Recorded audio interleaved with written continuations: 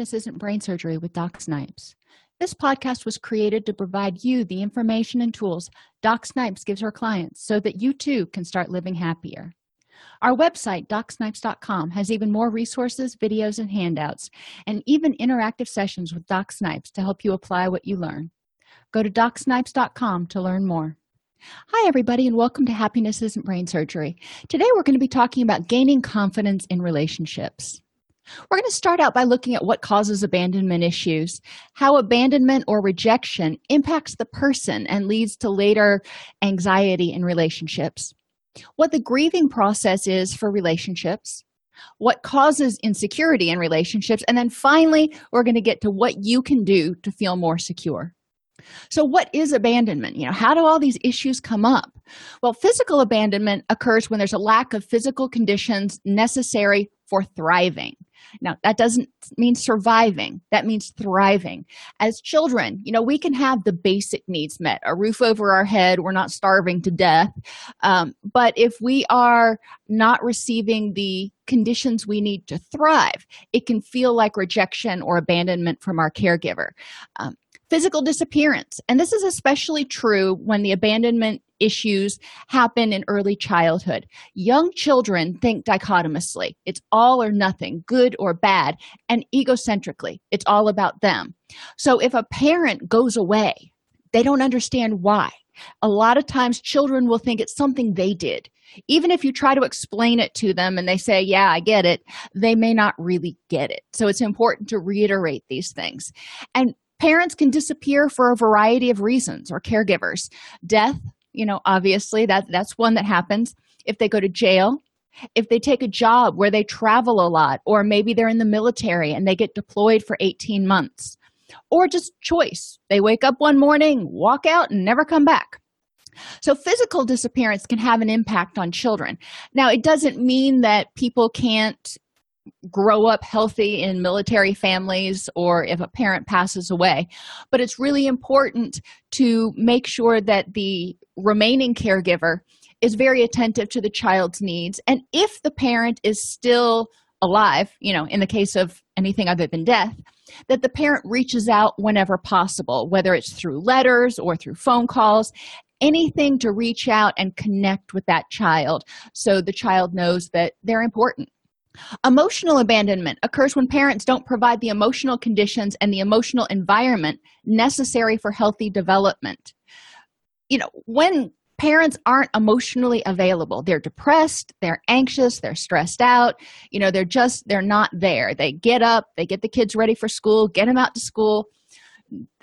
At the end of the day, they pick them up, feed them, and then, tell them to go play until bedtime because they just don't have the emotional energy to even focus on attending to the child. Then the child may start wondering, why? Why isn't mom wanting to spend any time with me? Why isn't dad, out here playing with me in the sandbox or whatever the case may be?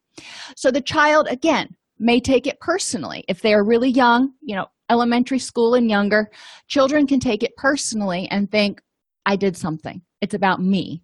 He must not like playing with me. So it's important for us to be authentic with our children.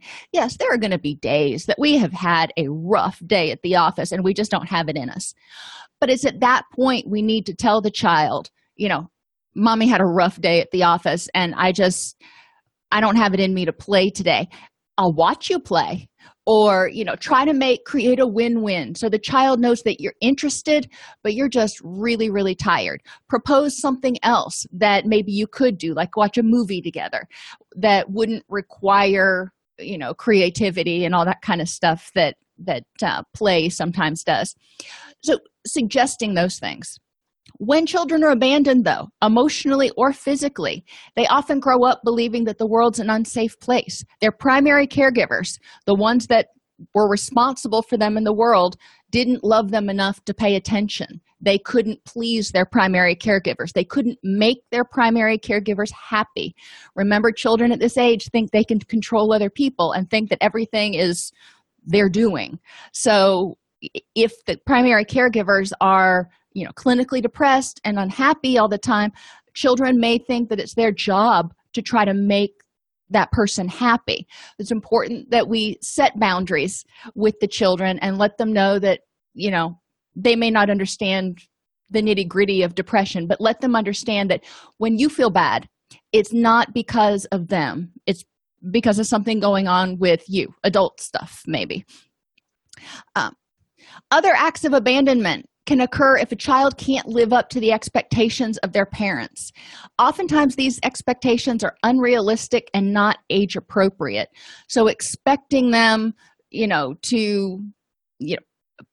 age appropriate, I guess it would be expecting your child to be the star pitcher on his little league team. And if the child doesn't do it, being frustrated all the time and always laying into him.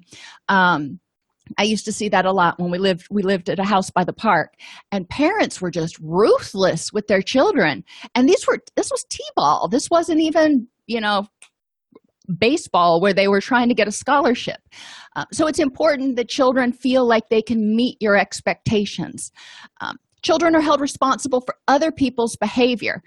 Maybe they're consistently blamed for the actions and feelings of their parent. So the child is blamed for daddy being angry. The child is blamed for big brother, getting in trouble for something. The child gets blamed for things that they didn't do. So they feel like it's not safe. Nobody has their back. And disapproval towards children that's aimed at their entire being rather than a particular behavior can be really harmful because children already think, in all or none terms. So when you say, you're a bad boy or you're a bad girl, that tells the child I'm bad, not the behavior I did was bad. I'm good. Most of the time I'm good, but that was a really poor choice.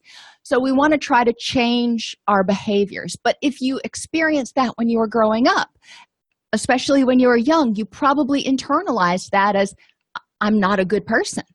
Well, if I'm not a good person, then maybe I don't deserve love. And maybe people won't want to be in relationships with me. Maybe, people are going to abandon me because I'm unworthy. So these are the messages that children start getting in their head from the time they're knee-high to a grasshopper. Now, you can have great parents and great upbringing, and you can experience abandonment in other relationships. You can experience abandonment from your best friends, for example. And in children, BFFs are very, very crucial. So if your best friend suddenly just turns on you, then that can be taken very personally, and the person and the child may have difficulty trusting and wanting to get into another relationship, another friendship with somebody else. When people feel abandoned, they often feel like they need to hide a part of themselves because it's not okay or they're just not good enough. So the child learns this when he or she gets the message that it's not okay to make a mistake. You screw up, I am going to yell at you and you're a bad person and I'm going to leave you. I'm going to, all these other things. I'm going to send you off to military school, whatever the threat is. It's not okay to show feelings. Being told the way you feel is not true can be really harmful to children. So if they get upset about something and the parent says something like, you have nothing to cry about, and if you don't stop crying, I'll really give you something to cry about. Most of us heard that when we were growing up at one time or another. Or that didn't really hurt, or you've got nothing to be angry about. So if the child's emotions are constantly invalidated, or if they're told it's not okay to show feelings, don't cry here, don't be happy, don't, whatever it is, you're just supposed to be seen and not heard, then the child can feel like it's not okay to have emotions. It's not okay to have needs is another message that comes from experiences of abandonment, because sometimes children feel like, well, if I wasn't as needy, maybe this person wouldn't have left. So the child gets this message when to them it appears that everybody else's needs are more important than theirs. So mom and dad are paying attention to the older kid, the younger kid, the troubled kid, and Junior's just kind of sitting there going, I got an A today. I didn't get sent home from school. But since Junior's not making waves, Junior may not get the attention that everybody else does, and he needs attention. So that can be translated in Junior's mind to, maybe they don't love me as much. And it's not okay to have successes. Now, this one is a little confusing to think about, but just think about it this way.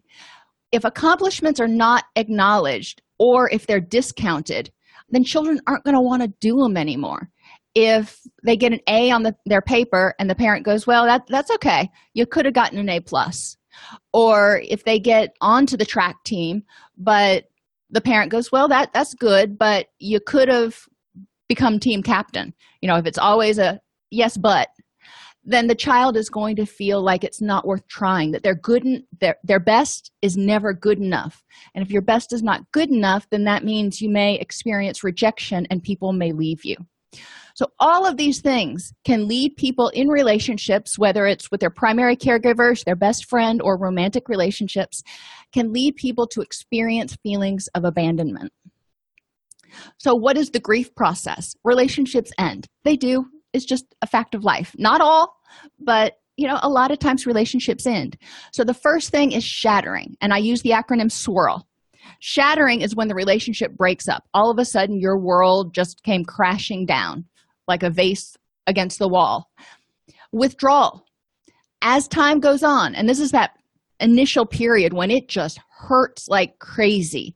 The more time goes on right after that breakup, the more aware you become of all the needs that your partner was meeting, all the things that you used to do together. You can't watch a television program or go somewhere or do something without thinking about that person. And it could be your romantic partner or your best friend or sometimes even your parent, but we're going to kind of move on to adult relationships here.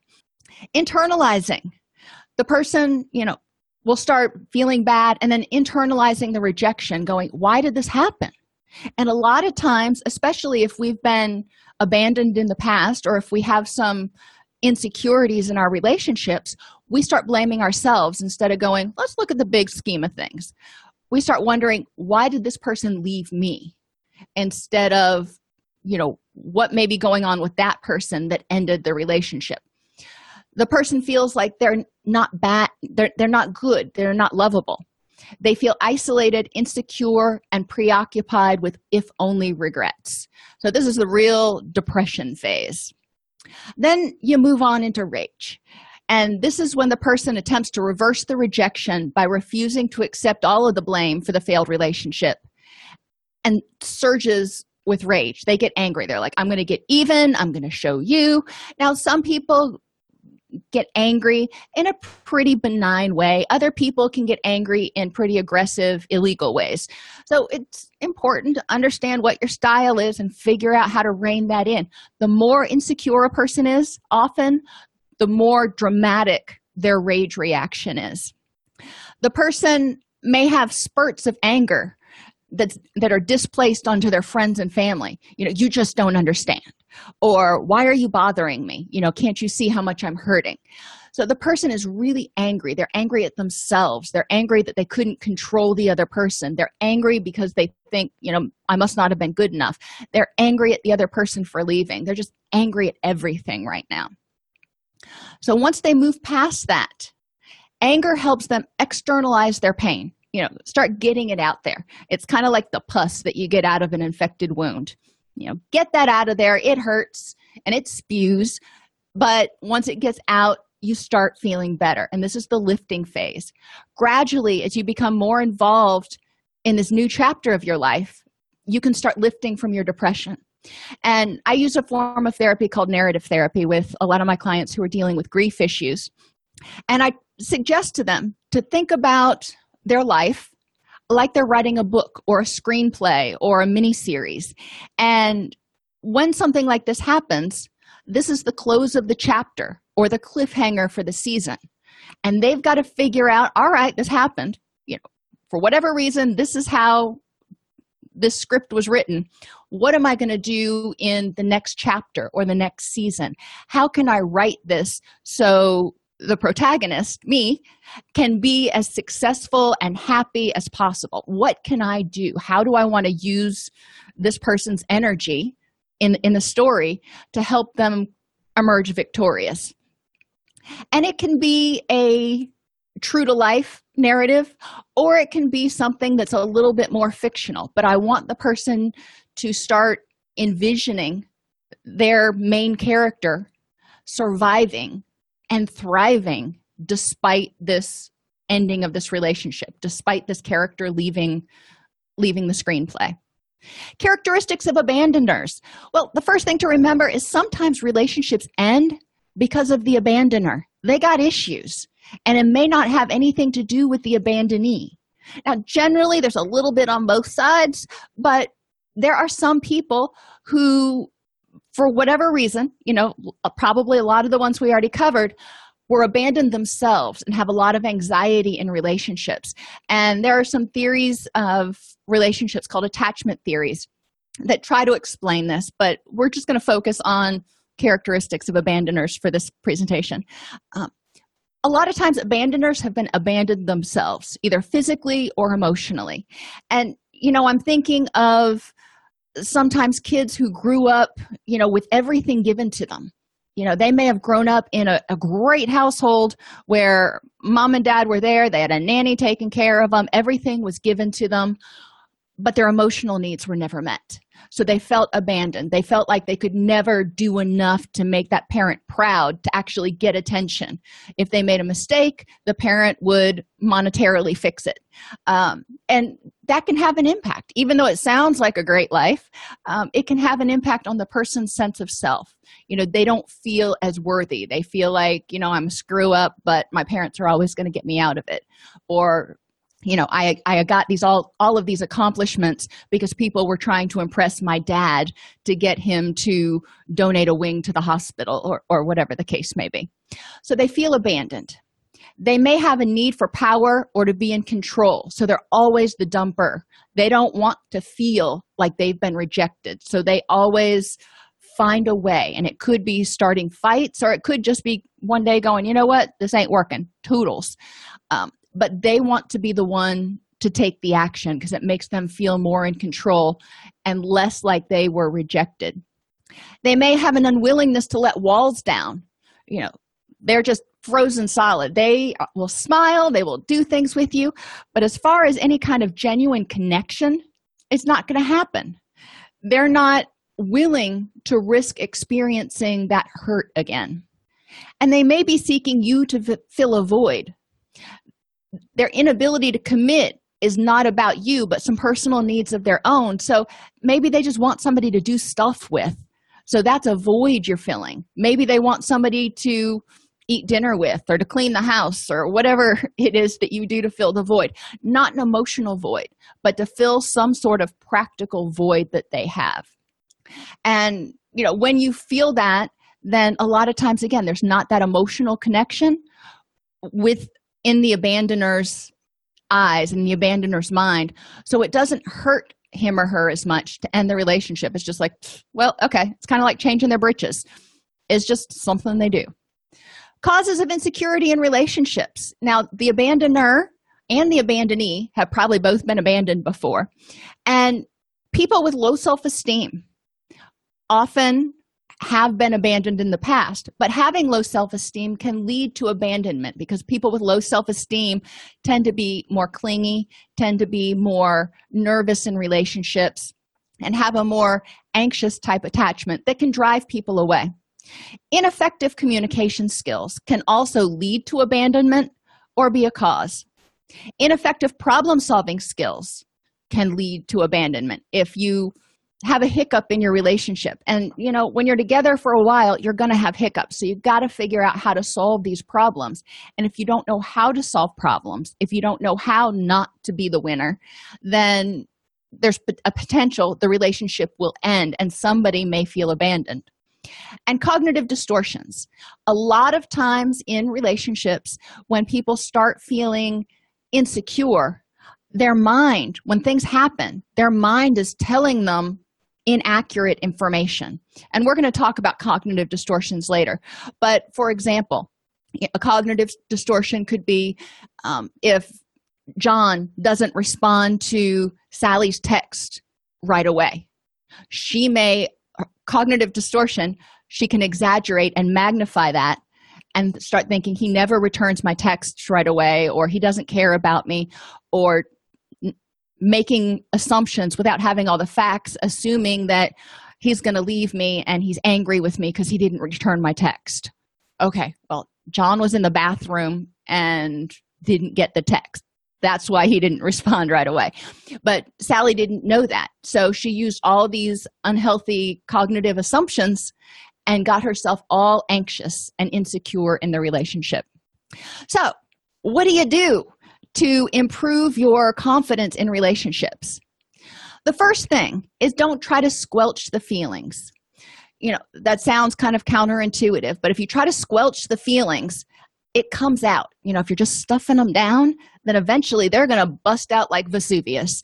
So you want to make sure that you identify what you're feeling, even communicate it to your partner. Go, you know what? I'm feeling really insecure, and I know it doesn't seem to make sense to you, but I just want you to know. Acknowledge it, but then it's your responsibility to work through that fear. Don't squelch it, don't ignore it, don't stuff it down.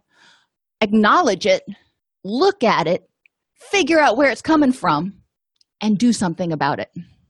One thing you can do is unhook from your feelings. So if you start getting anxious in your relationship, thinking, oh my gosh, if this relationship ends, I don't think I can live without this person. Instead of saying, I can't live without this person, say, I'm having the thought that I can't live without this person. I have thoughts all the time, and forget them. Thoughts come and go. I'll give you another example that may be more poignant. If somebody is an alcoholic, they may say, I need a drink right now. Well, that is pretty right out there. I've got to have a drink, and the undertone is, or something bad is going to happen. If you change it and say, I'm having the thought that I need a drink right now, well, you can make thoughts go away, and thoughts can be wrong. So it's important to unhook from that feeling and put that phrase, I'm having the thought that, in front of it. It takes a lot of power out of the statement. Does it make it go away completely? No. I do this a lot at night when I'm sitting at home watching TV and a commercial for some kind of food comes on, pizza or something that's totally unhealthy but so yummy. And I'm like, I'm having the thought that I really need pizza right now. And I'm like, yep, it's just a thought. It'll pass. Most thoughts pass in less than 20 minutes. You just need to distract yourself or do something else. The second thing is, don't try to manipulate your partner into doing things to make you feel more secure. When your partner does or doesn't do something that triggers your anxiety, ask yourself why you're feeling anxious. It's not their responsibility to make sure they've got their phone with them 24/7, 365, and they respond to you within 30 seconds. That's not their responsibility. Your responsibility is to, communicate with them.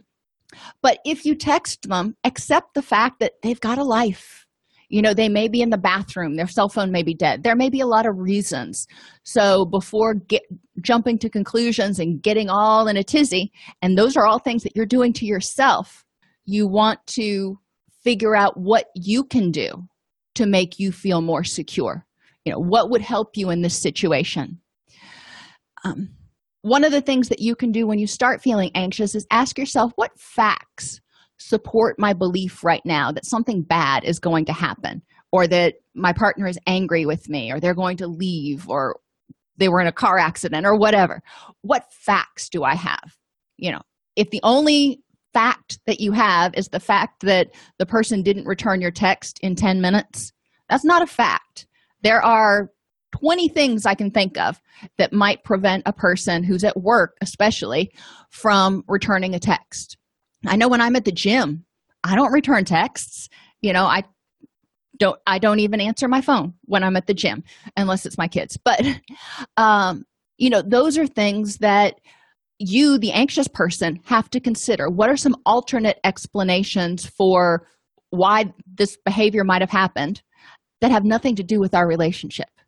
If John comes in and for the past week, every night he's come home, he has been in a god-awful mood.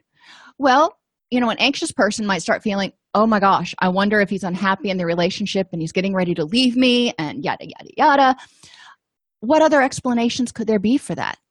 Maybe John's having a really tough time with his new office mate, or is working on a really awful project, or, doesn't feel well. There's a lot of things that could be going on that, depending on the relationship, may not be openly shared.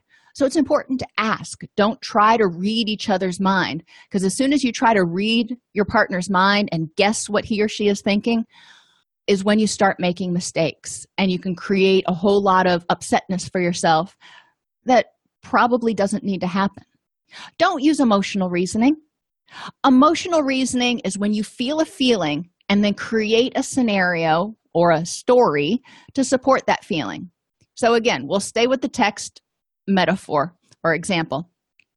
If Sally texts John and he doesn't respond in his normal 10 minutes, Sally could get nervous. She might start fearing that John is mad at her. She might start fearing something bad happened, whatever.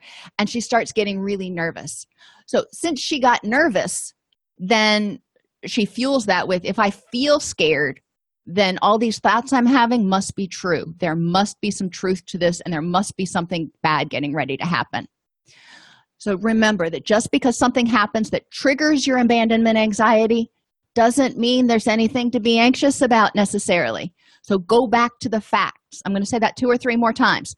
Get out of the emotions and go back to the facts. What evidence do you have? Don't make your partner feel emotionally responsible for you. You're responsible for your reactions. Your partner, your friend, they're responsible for their reactions. And, things are going to happen that trigger anger in you, trigger anxiety in you. That's just a normal reaction. That's your body's way of telling you to do something. If you feel anger or fear, then your body's telling you that there might be a threat. You need to check it out to see if you need to fight or flee. Not you need to fight or flee, but you need to check it out to see if you need to fight or flee. When you start feeling anger or anxiety, think of it like the smoke alarm in your house. Sometimes it goes off for no reason.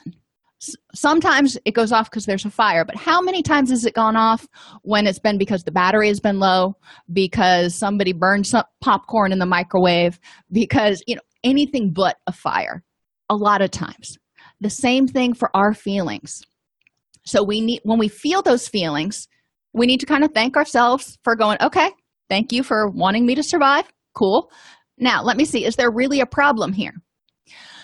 If it is, then it gets you to do something. When you feel happy, that's your body's way of saying, that was good, do that again.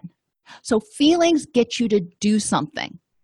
If you're having an unpleasant feeling like anger or anxiety, look around and, identify what you can do to improve the next moment. If you feel that feeling and realize there's really no threat, what can you do to start feeling better? If you feel that feeling and realize there is a threat for some reason, what do you need to do? Fight or flee at that point. You want to use your feelings and use your emotions as tools, not just be consumed by them. Have realistic expectation of the relationship. Try to avoid demanding too much too soon. Relationships are kind of like a dance. The cha-cha is a dance that 2 people do, and the lead partner, usually the male, will do a few moves, and then the female partner will replicate those moves. So it's give a little, repeat a little bit. So in a relationship, maybe I will share a little bit and my partner will share. And then I'll share a little bit more. Then my partner will share a little bit more. It's not me coming up to them and just kind of dumping everything here. Let me tell you everything that you've ever wanted to know. And oh, by the way, can I have a drawer at your house? The tango is more like asking somebody for a drawer at their house. It's one that is led by one partner, and it's a very intense, passionate dance. Intense and passionate can be good, but at the beginning of a relationship and when you're talking about boundaries, it can be really overwhelming.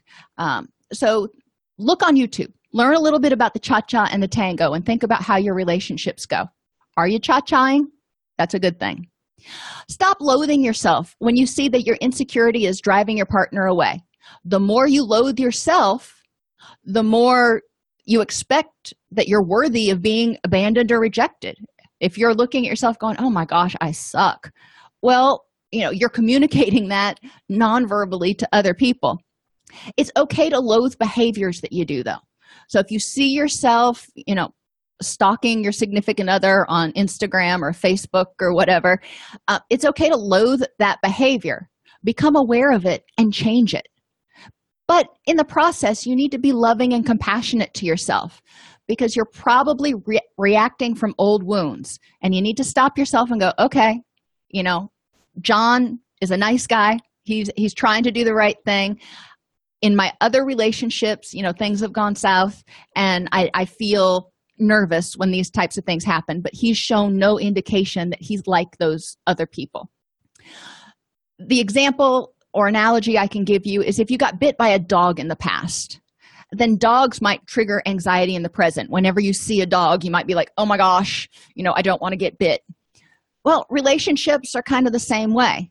If you were in a relationship and got abandoned, you kind of got bit in the ass, then in new relationships, you might be more guarded in order to protect yourself. And that guardedness can cause a little bit of problem. But once you realize what you're doing to try to protect yourself, that behavior, instead of loathing it, work through it. Validate yourself by acknowledging the severity of the emotional wounds you have sustained and grieve those prior losses. Again, it could be primary caregivers, it could be prior intimate relationships, it could be best friends, people who were significant in your life that you lost.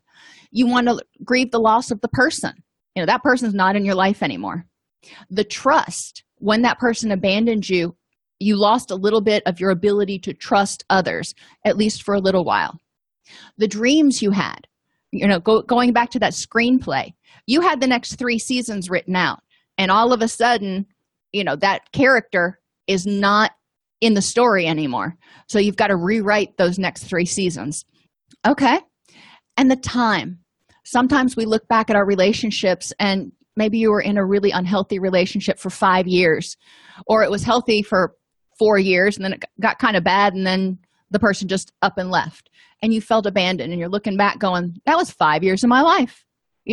What happened? So grieve the loss of that time. You can't get it back.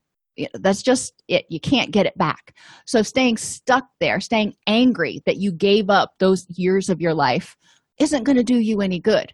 Holding other people hostage, going, I only have so many more years left, so, you better make a decision about whether you're going to stick around or not. That's not fair to them either. So grieve those losses so you can live more in the present and appreciate everything that you do have around you. Stop blaming your insecurity on your partner or anyone else. Yeah, other people may have caused the initial problem, and probably did in some ways. You may have been responsible in some ways if you had poor communication, poor problem-solving skills. There's generally 2 to tango, as they say.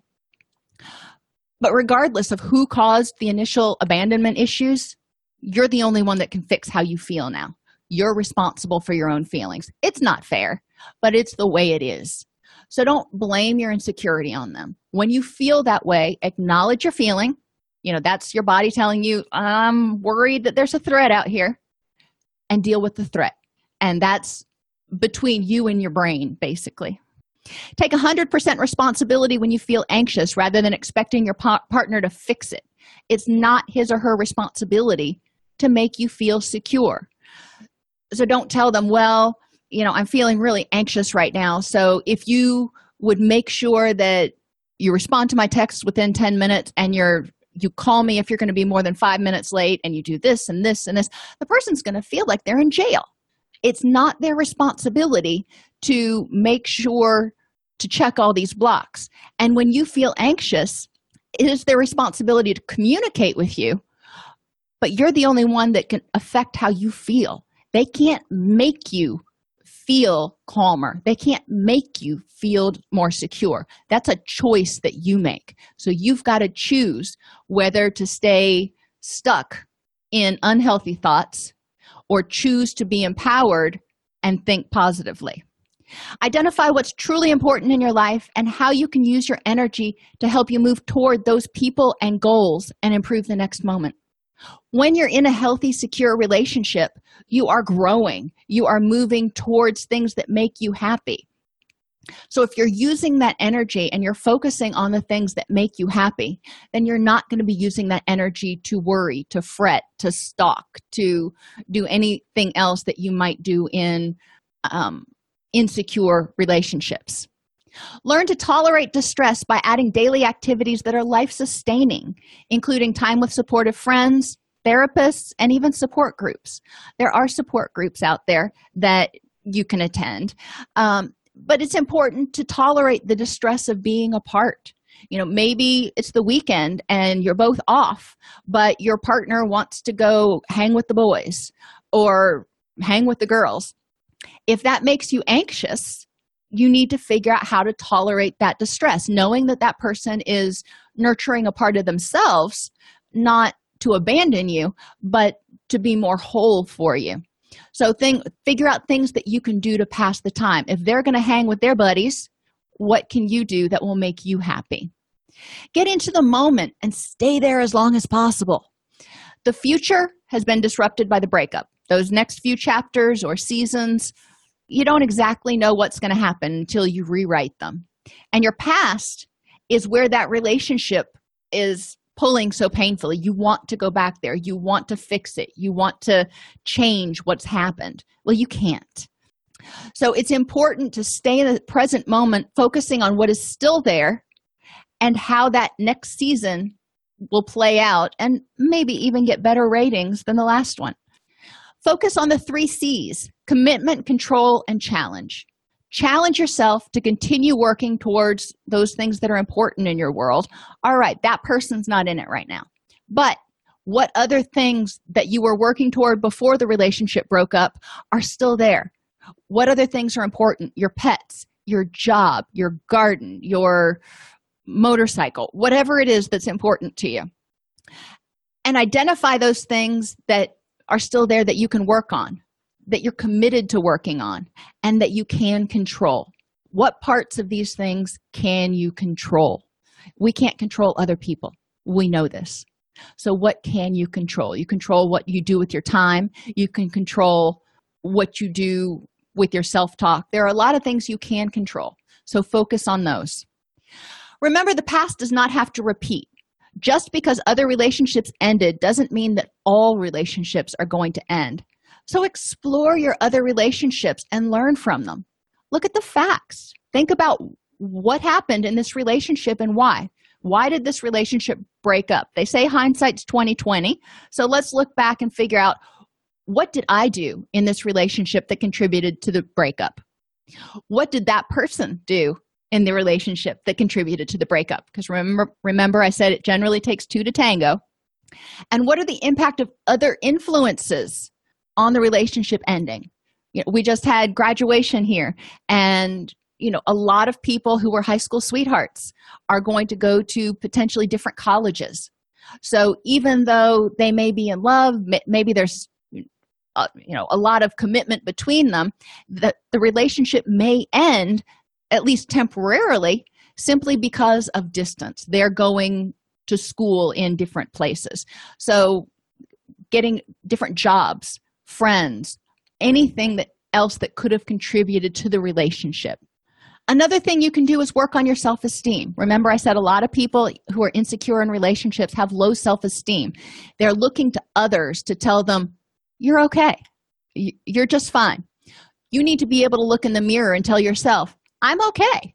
I'm all that in a bag of chips. So the first thing you need to do is quiet that internal critic, that voice in your head that tells you you're not good enough. And we'll talk more about that in a minute when we go to cognitive distortions. I encourage you to keep a me journal. Add 3 things each day that you did well or that you did that were nice for somebody. It doesn't have to be earth-shattering. Just 3 things that remind you that you're a good person. And separate who you are from what you do. What I do, I teach, I garden, those are things that I do. Who I am loyal, I am honest, I am compassionate. Those are values about me that don't change, depending on whether I get out of bed or not. I can be compassionate and loyal from anywhere. It's not about what I do, it's who I am. Self-awareness is the next step. You need to feel good about yourself, but you also need to be aware. So practice mindfulness to become aware of your wants and needs. One of the insecurities or reasons for insecurities in relationships is because partners say, well, that person never meets my needs. Okay, why not? Well, it often comes out that the partner doesn't know what your needs are. A lot of times, you don't know what your needs are, probably. Mindfulness helps you become aware of what you want and need, so you can communicate that to your partner, so your partner can try to meet those wants and needs. If you don't know it, you can't communicate it, and they can't meet it. So it's up to you to be mindful and aware of what you need. Once you know those needs, you need to learn how to communicate them effectively, to be assertive, not aggressive, not you have to do this, but this would make me happy. This is what would be ideal. Whenever you're communicating with your partner, try to create a win-win. If there are certain things that are kind of non-negotiable, see if you can figure out how to create a benefit for them. Like if you're going to be more than 30 minutes late for dinner, I would appreciate it if you would call. That way I don't start getting nervous and worried that something happened. And 30 minutes is generally pretty reasonable. 10 minutes is not so much. 30 minutes, dinner can burn in that amount of time. So create a win-win and help the other person see how it benefits them. Practice asking for help when you need it. It's okay to ask for help. A lot of times that helps relationships when people start depending on one another a little bit for stuff. I have my strengths and my partner has his strengths. And we're kind of yin and yang. So it's good. We work together. There's stuff that I can do. I can mow the yard, but I cannot rebuild the fence. So we work together. I ask for help when I need it. And, I'm also able to say no when he wants to do stuff that I don't want to do. He's a pilot and I hate flying. I'm not afraid of it. I just don't like it.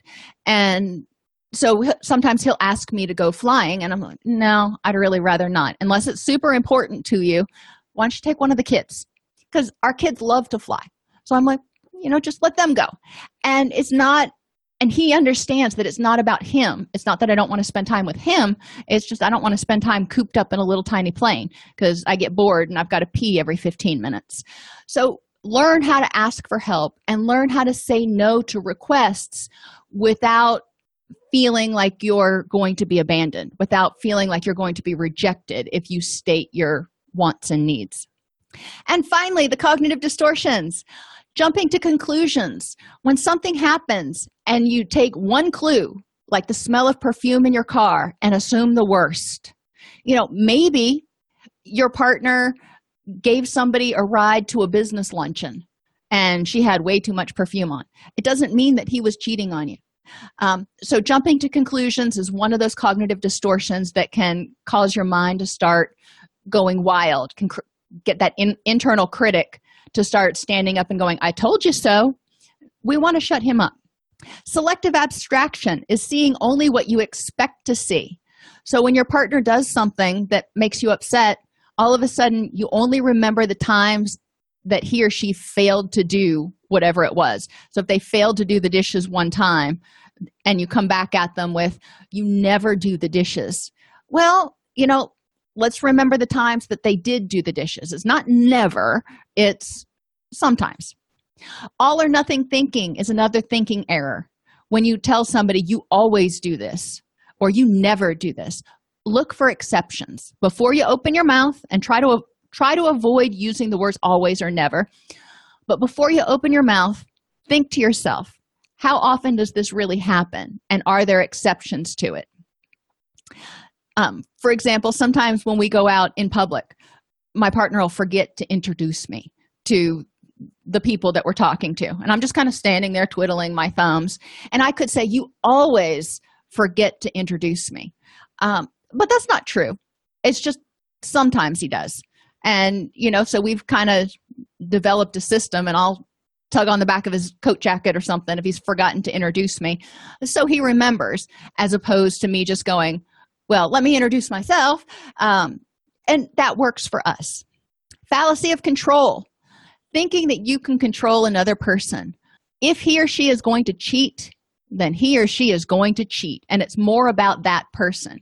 And the more you try to control another person, the more suffocated and oppressed they're probably going to feel, and the more likely they are going to be to act out or to run away. So the fallacy of control really often backfires. Personalization is thinking your partner is doing something because you're not good enough, or he or she is trying to hurt you. When your partner does something that makes you angry, if you think, well, that person is just trying to hurt me, or because they don't respect me, well, then that creates anxiety in the relationship. You start thinking, why don't they respect me? Why don't they love me enough to? I wonder if this means they're getting ready to leave. And you can get all riled up instead of thinking of what are some reasons that this might have happened that have nothing to do with me. And I always encourage people to think of 3 reasons that your partner may be doing that that don't have anything to do with you. Sometimes I'm kind of finicky about the house, and sometimes my partner is not cleaning up. And, we're all doing our chores and stuff, and he's sitting there reading on his Kindle. And, my first thought is, that doesn't work for me. But my next thought is, what? He had a really rough day or a really rough week at the office, and maybe he just needs a little bit more time, and he'll get to it. And he does, but it's important for me to keep my attitude in check. So remembering that people generally don't, especially people you're in a relationship with, they don't do things to try and hurt you. So what is another explanation that's much more benign? Because that one's probably going to be the right one. And magnification is blowing a small mistake someone makes into a huge offense.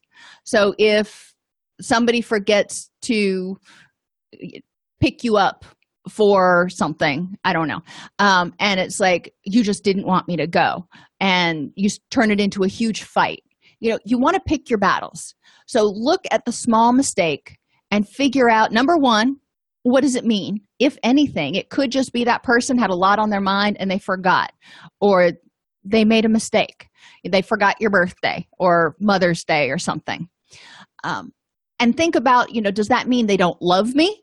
Or does that mean they had a lot on their mind and it just slipped their mind? I remember one year, and I still feel bad about it to this day. I was in college and I missed my father's birthday. His birthday was May 25th. I called him promptly on June 25th and I wished him a happy birthday. And he's like, thanks, but you're a month late.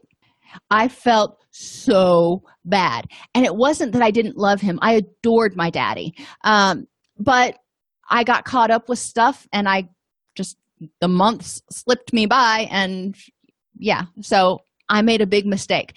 And he didn't hold it against me. He was just like, well, thanks for calling when you thought it was my birthday. So we want to look at these things and give people a little bit of slack. Cut them a little bit of slack and don't always assume the worst. And finally, remember that relationships are like chocolate chip cookies, not salad dressing and lettuce.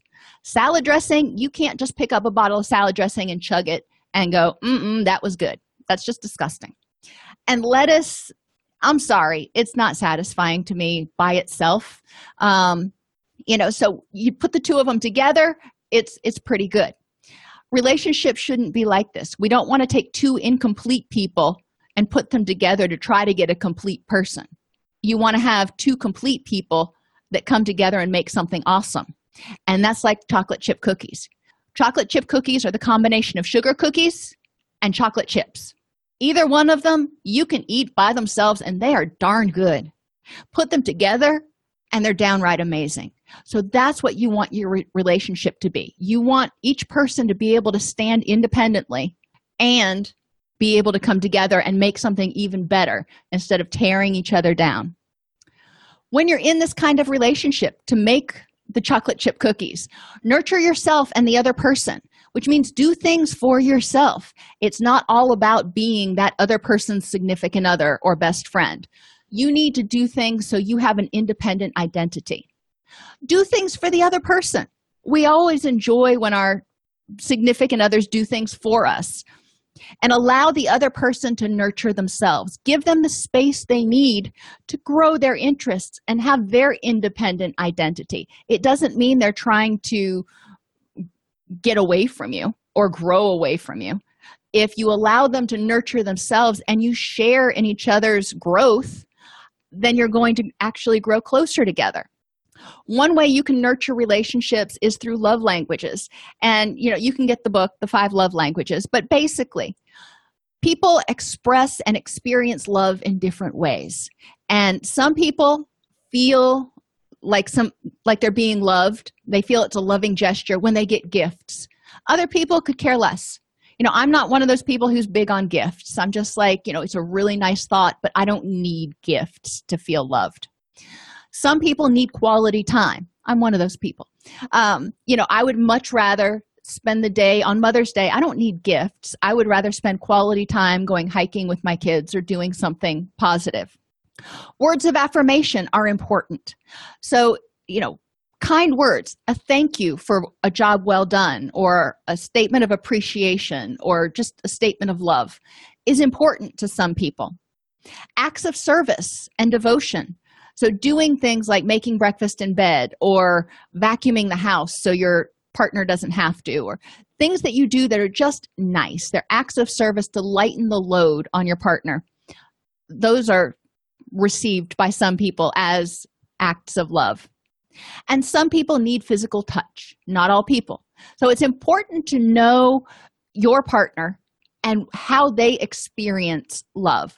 How do they experience love messages? And which ones? And a lot of people have 2 or 3 different love languages. So figure out which ones are more important to your partner. But don't assume they have the same love language as you do. My partner and I don't. So it's important that I understand that, quality time is great, but that just doesn't do it for him. And we go from there. So we can communicate our affection for one another in a way that's meaningful to the other person. I hope this has given you some ideas about ways to improve your relationships, become less anxious, and maybe some of the reasons where or causes of that anxiety so you can start addressing them. If you like this podcast, please subscribe in your favorite podcast app. Join our Facebook group at DocSnipes.com/Facebook, or join our community and access additional resources at DocSnipes.com. Thanks for tuning into Happiness Isn't Brain Surgery with Doc Snipes. Our mission is to make practical tools for living the happiest life affordable and accessible to everyone. We record the podcast during a Facebook Live broadcast each week. Join us free at DocSnipes.com/Facebook, or subscribe to the podcast on your favorite podcast player. And remember, DocSnipes.com has even more resources, members-only videos, handouts, and workbooks to help you apply what you learn. If you like this podcast and want to support the work we are doing, for as little as $3.99 per month, you can become a supporter at DocSnipes.com/join. Again, thank you for joining us, and let us know how we can help you.